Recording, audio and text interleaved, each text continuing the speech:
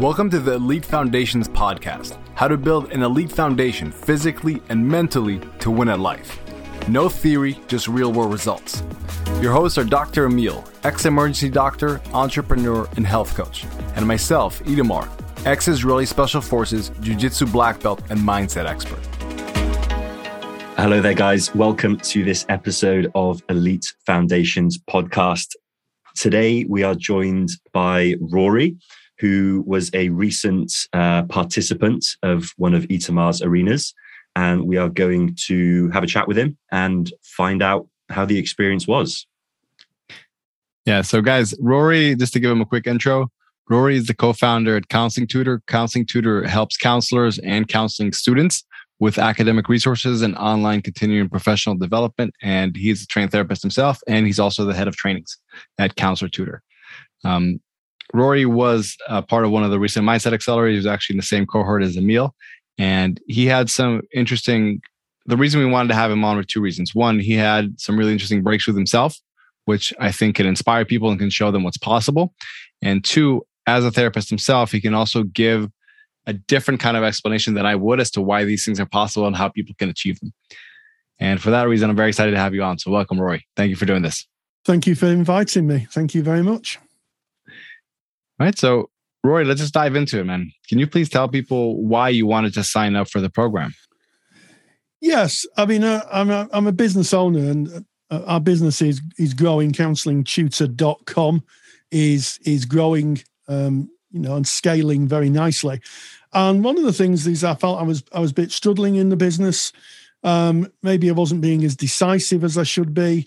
I was getting, incredibly stressed out. And I thought that instead of going down the usual route, which I do usually, which is going to see my therapist, I thought I would try a coaching approach and see if that would give me probably more structure than seeing a therapist. And I have to say that I tried coaching before, and I have to say that it was a little bit too woolly for me. It was a little bit too woolly.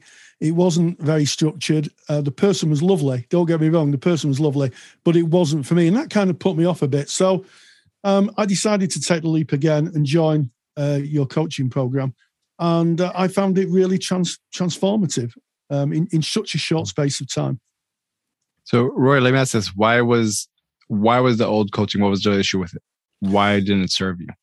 Well, I think it served me because I'm not, even though I'm a psychotherapist, I'm not a very fluffy person. I tend to deal in the realities of the world and help my clients grasp the realities of the world, because we live in the world as it is, not as the world as we'd want it. And I think that's a very important lesson that we could all take away, really. And also the big difference, I think, was that it was a lot more structure in the one that you ran. And also, it wasn't just one-to-one. There was a number of people. So it was interesting to see that other business owners, other high-performing business owners, were engaging with much the same issues that I was experiencing. And I think that group of community, that esprit de corps, to use a military term, I think was the key thing that kind of pushed me up to the next level. And of course, you gave some great tools. It wasn't just a friendly chat. There was some tools. There was focus within the teaching, which I was really pleased about, being a teacher myself. That was the key thing. The fact there was something to focus on. There was an end goal. So important. In fact, I was reading my Stoic philosophy book today, and one of the things that Seneca says is you cannot, without a goal, you can't score. I paraphrase that. I don't think that Seneca used that, but it's true. And as I say, I came away a different person. A very different person. It was just transformative. Okay. So let's talk about this, Rory. What was the transformation, if you had to describe it? Could I give the listeners you told them that before they were a bit indecisive and all that? Yeah. What is the after? So we first take that, and then we tell you how they can get there. Well, I think the first thing was that, we're all stretched out kids, and leaving behind our past and the messages that we got in our past and the fantasies we create in our past is essential for us to live our own lives as our own people, not to live them for other people, but to live them for ourselves and our own values. One of the things that I identified on the arc of this was that actually I'd kind of invested a lot into my late father. And embarrassingly enough, and it was quite embarrassing, but I will share it, in that my father died when I was 17. So I had to invent a father that I would look up to. And of course, through the arc of this training, I realized that it was my invention. It wasn't him. And the only person I need really to look up to is myself. And that was a pretty groundbreaking moment. And it was a moment within the course where that was highlighted. You highlighted it and it was like, yeah, that's right. Then I was able to kind of just free myself up from that. It was like putting a big bag down. Yeah. And Rory, for context of the listeners, can you tell them how old you are today? You said at 17, your father had passed. And how long have you been holding on to this? Be interesting. You should let the listeners guess how old I am, and then I'll tell them. I'm presently 63, and in a couple of months I'll be 64. Nice. Yeah. Quick question there, Rory.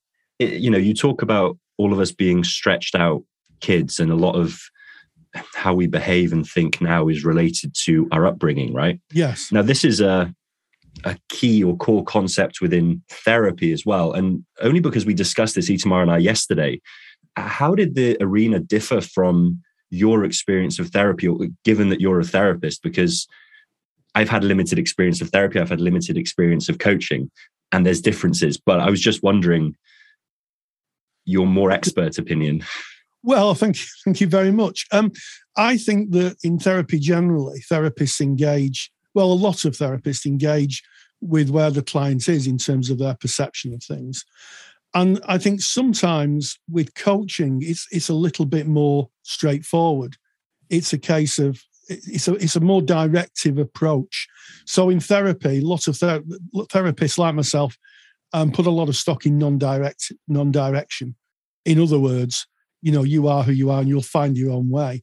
And I think there's value to that. And I think for emotional problems, being able to kind of untangle that in with someone you trust and being able to find your way is very, very useful.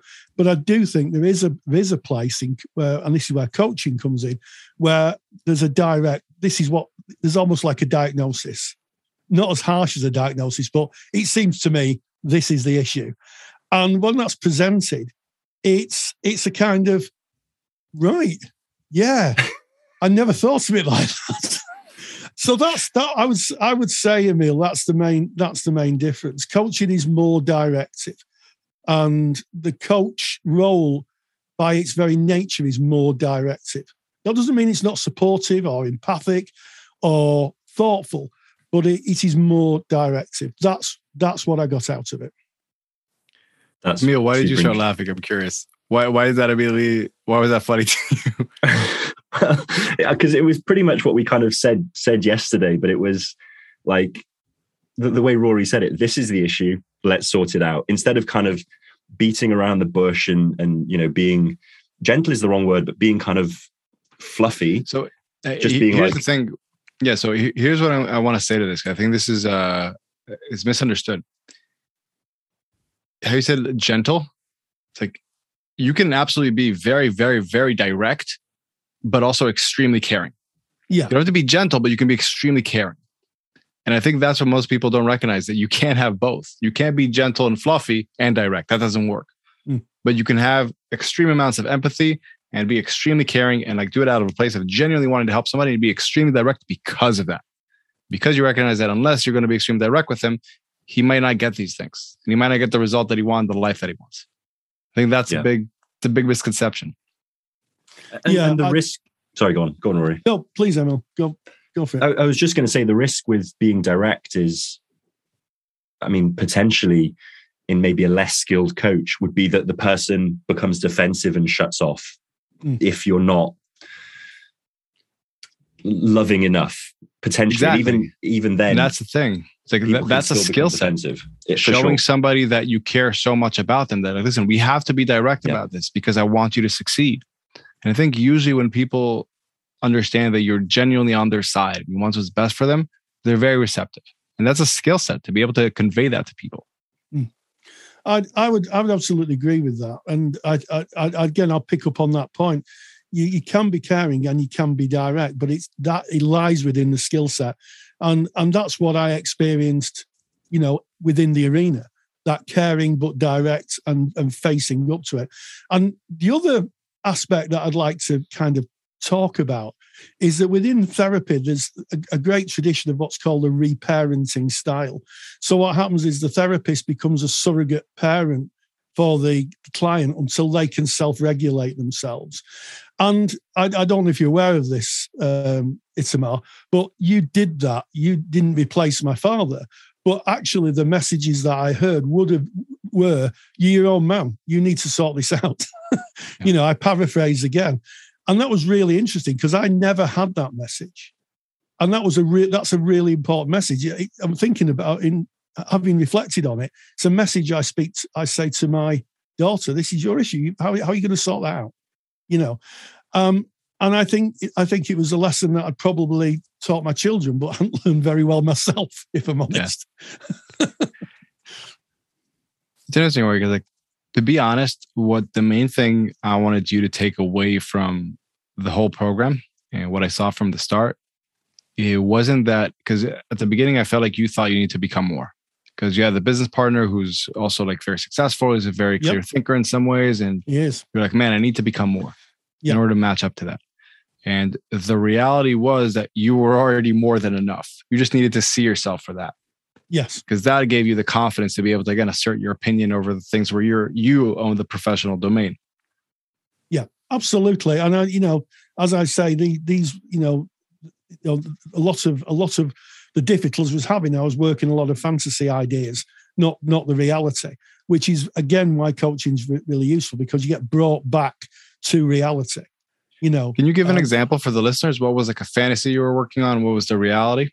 Well, I mean, one of the fantasies I had about myself was that maybe I wasn't good enough, and maybe, that in terms of being, a business person, I wasn't businessy enough, whatever that was. And I have no idea what that even meant, which I think says a lot. The fact that I need to be more businessy. Well, what does that mean, Rory? I have no idea. And through the arc of the training, I realised that every business owner has anxieties and second guess themselves. That's the nature of being your own person. Don't get it right all the time. But I think the reality is that, I am good enough. More than good enough. Well, more than good enough. Yeah. Yeah. I'm more than good enough. And I've taken that away. It's been a very big change, and I've spent a lot of money on therapy through the years to try and get there. And it was the coaching course that got me to that place. Okay, so I want to talk about something that you also elaborated a little bit on the calls about.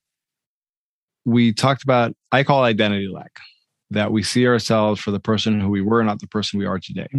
You had a different term for that. What was that term?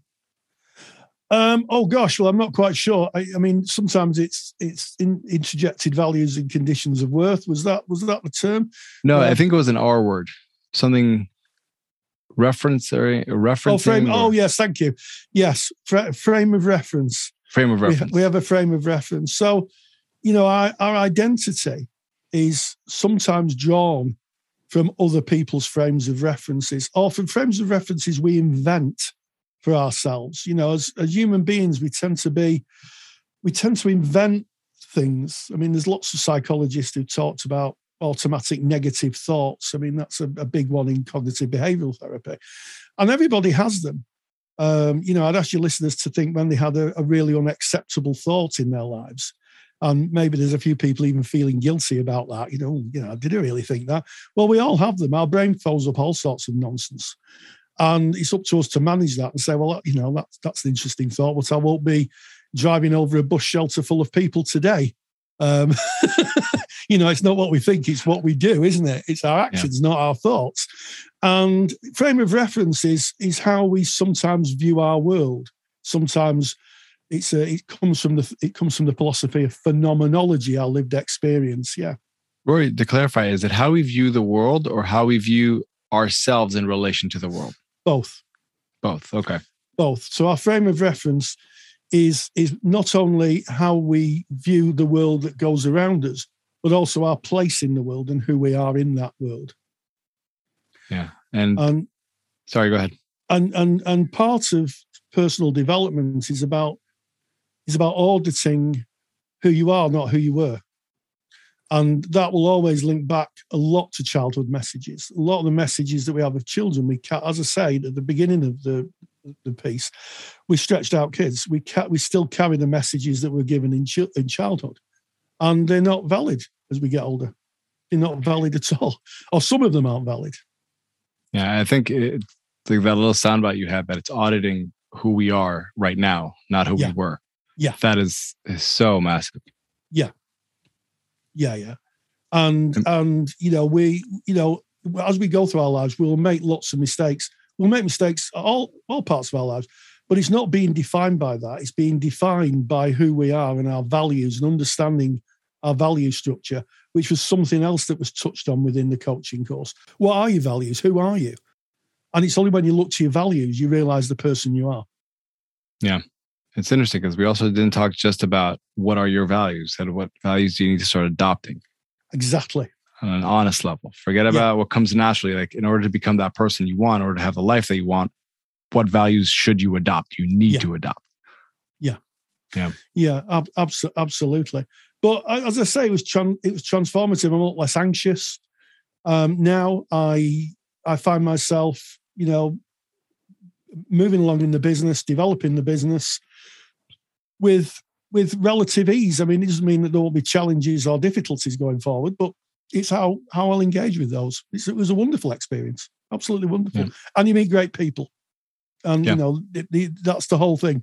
You're meeting other people and you're engaging with them and helping them. And just to jump in there, I talk about this a lot with any intervention, therapy, coaching, having something tangible before and after, beyond just this warm glow when you're kind of during the experience, kind of catharsis, like actually having a change afterwards, which maybe you can't measure in centimeters, but you can measure in, I am less anxious.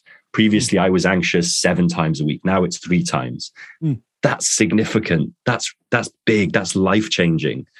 And I just wanted to highlight that because that's integration. That's like something actually happened here that's taken you to another level. And you can now see if you did that more or continued peeling off the layers of the onion, life will just get better step by step, or quantum leap by quantum leap, however you want to look at it. Absolutely, Emil. And that is one of the big differences between therapy and coaching. In therapy, a lot of therapists don't measure progress. So that's why I could never do that. So interestingly enough, I think I mentioned this yesterday. I have a therapist. I've had one for about 18 months, and I probably will always have one. And it's very different to coaching, as we've discussed. But I kind of was very, very specific. I need progress. I need measurable improvements. I need my life to increase. I don't just want to feel good and, bathe in this kind of warm glow of chatting to someone. No, we need to do this. And she was super open to it, which is why I stuck with her, because she was like, yes, this is great. Like, and she works with entrepreneurs, and I feel a lot of us are like this. Yeah. So it was just super interesting that you're right. Most maybe don't do this, and most people maybe don't want that, Yes. Yeah. I think that's a very good point. Some people may just want to tell their story and be heard, and the therapist bear a witness to their lives. And certainly many thousands of hours I've sat with clients, that's exactly what my role was. It was clear it was a contracted environment. But there is some people, and I'm amongst those, want measurables, want milestones that I can say, well, I did this yesterday, but I'm not doing this today. And I thought Irina produced that in spades. Really did. There was lots of that. Rory, correct me if I'm wrong, but like on a very measurable milestone, I remember at the beginning you said you had a bit of trust issues. Yes. And you weren't delegating the way you should in your business. You're doing things that you should not be doing. Has that changed? It's getting better. I'm not going to lie and say, oh, yes, now I just delegate left, right, and centre. I was working with a lovely colleague yesterday, and I was delegating some stuff off. And she said, you never actually say, you're doing this, but you say to me, so if you could take care of that, that'll be great. And I guess that's delegating. And I'm volunteering for a lot less. The reason I've got time to record this podcast is I've stopped saying, I'll do that. I'll do this. Yes, I could do that. I'm quite capable of doing it, but I've got colleagues who are equally, I'm better suited. They're in the seats in the business to be able to do that. And now I just say, yes, thank you. You do that. And let me have a look at it. That's fine. So I guess I'm more of a business owner by that. Yeah. Let me ask this, Rory. What do you think was the block that got removed that enabled you to do that? I think part of it was feeling that I wasn't on my own. I think the big thing for the experience for me was all the other people being really honest. And I think that speaks to selection, the fact that people were selected because they wanted to change. And, anybody who's a therapist or a psychologist will say, only those who want to change will get the benefits. You cannot change someone who doesn't want to change. So the environment, I think the respectful and loving challenges that came from, both the people who are participating and yourself, and the fact that I kind of have something to test them out. I do a little kind of experiment. I test that out. Delegated some work yesterday. The world didn't come to an end. It's measurable. The work was done. So that worked. Yeah. I was basically a bit of a scientist. It was like, try that. That works. Job done. Off we go. Yeah. Roy, can I put you on the hot seat for a sec? Oh, go on then. Ask you a tangible question. So from your perspective, I've covered this in a previous episode, how to basically conquer identity lag, what I do for most people. How would you say, if you had to do something very actionable, to give people a toolkit, if you have an issue with frame of reference, that you still see yourself as someone you shouldn't be seeing yourself, and you haven't audited yet who you are, and you're still kind of working on who you were, what are a couple steps that they can do to really kind of bridge that gap, just by themselves, even at home right now? Okay. The first one is, as entrepreneurs and business owners, we look to the future. We always look into the future because, that's good business practice. Take a breath, stop, turn back, look how far you've come. Where you've got in your journey, be that a personal journey or a business journey, is the work you've done, and own it. Somebody said to me, I don't know why you dismiss yourself. Look at what you've done. You can't see this probably on the radio or the podcast, but I've got a teaching award there. There's only 35 people in the whole of the UK won that.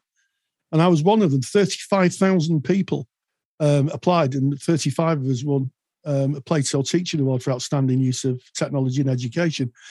And sometimes it's about just acknowledging that and kind of saying, that's who I am. I've done that.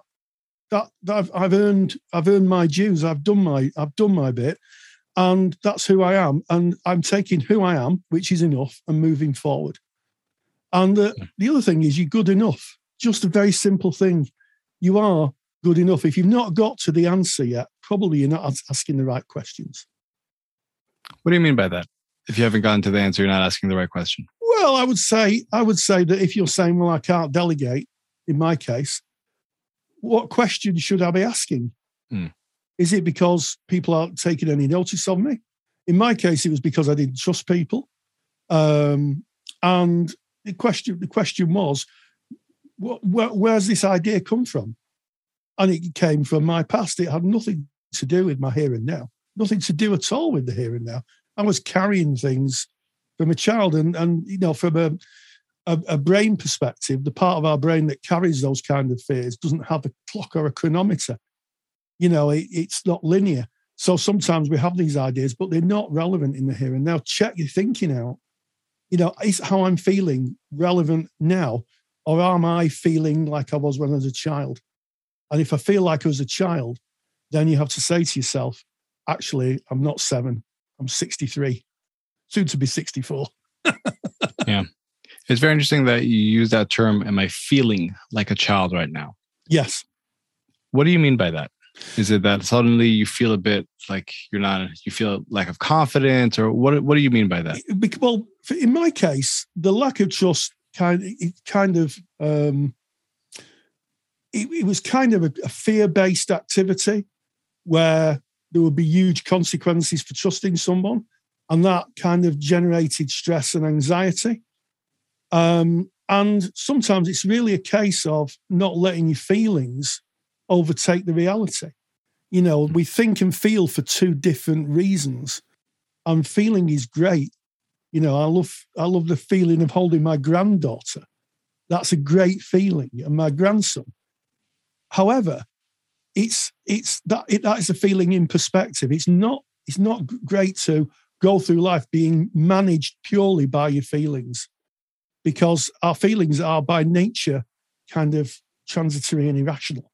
So sometimes we have to say, this is how I feel and this is how I think. I'll give you an example of that. I bought myself a Jeep. And what I had to do was I had to sit and say, what do I feel and what do I think? And I think it's going to cost me a fortune to run. Yeah. I think I probably won't be able to park it. And I think that it's probably going to cost me a lot to maintain. However, I've always wanted one. So I'll let my feelings in that case override me. But if it becomes too expensive, I'll sell it. That's when my thoughts will take over. And I think sometimes it's balancing your thoughts and your feelings. We need both to live a valuable and honorable life. Yeah, very well said.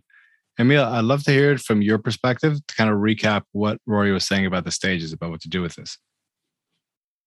So the biggest thing that I kind of got from there was that auditing thing, that auditing of self, because that seems to, I don't want to say solve all the problems, but it's the first pebble in an avalanche which solves all the problems. It's just stopping for a moment and being like, where who am I now? What have I achieved? Where are these ideas coming from? It almost doesn't matter where they're coming from. Just the fact that they're not coming from now is the most important thing. And then what's the truth now? I mean, and there's modules in the arena, in the Mindset Accelerator, which do specifically this. It's not called a self-audit, but it's exactly that. It is. I don't know if we talk about the 4 levels of self-awareness there. That's exactly that. And I think a really, really big thing is I asked sometimes, I don't know if you guys remember this. I asked one of the guys in your group. He said that this is a belief that he holds. He thinks this is not. And I asked him, where did you learn that to be true? And he was stumped. He was like, wait, I never thought about that. I had to actually learn this somehow. I thought this was just a given. And just asking sometimes that kind of question, like, where did you learn this to be true? Like, who taught you this? What situation in life showed you that this is how the world is? Having to actually think about those things, it makes us pause all of a second. Say, wait, is this actually what's the reality today? Or is this the reality that was for the person I was back then? Yeah. And it all works within the structure, because, just stopping and auditing yourself is almost moot unless you have something that you're trying to achieve, a direction, a mission statement, a point, because then there's context for it. Like, what thoughts and actions are holding me back? Okay, where do they come from? Okay, are they true in the moment? Because now they have a frame of reference. Yeah. So it's as if you've thought about this before. It all works really, really well together. It's as if there's an arc, as Rory said. It's as if. Yeah, it's an arc of personal development, and it's a journey we're all on from the minute we're born to the minute we die. About how we engage with the world, and it's inequalities.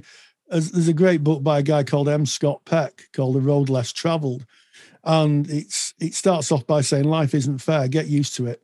And once you realize that life isn't fair, you've got one thing less to worry about, life not being fair.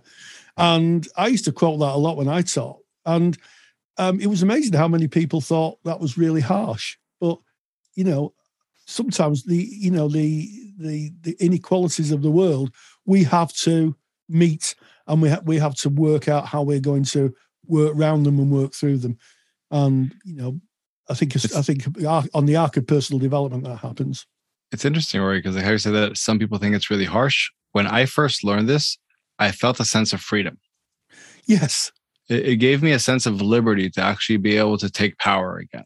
Yeah. Before that, I was looking for things to be fair. And when things weren't fair, I felt like something was against me and I was powerless because things are supposed to be fair. So there's a problem in the world right now.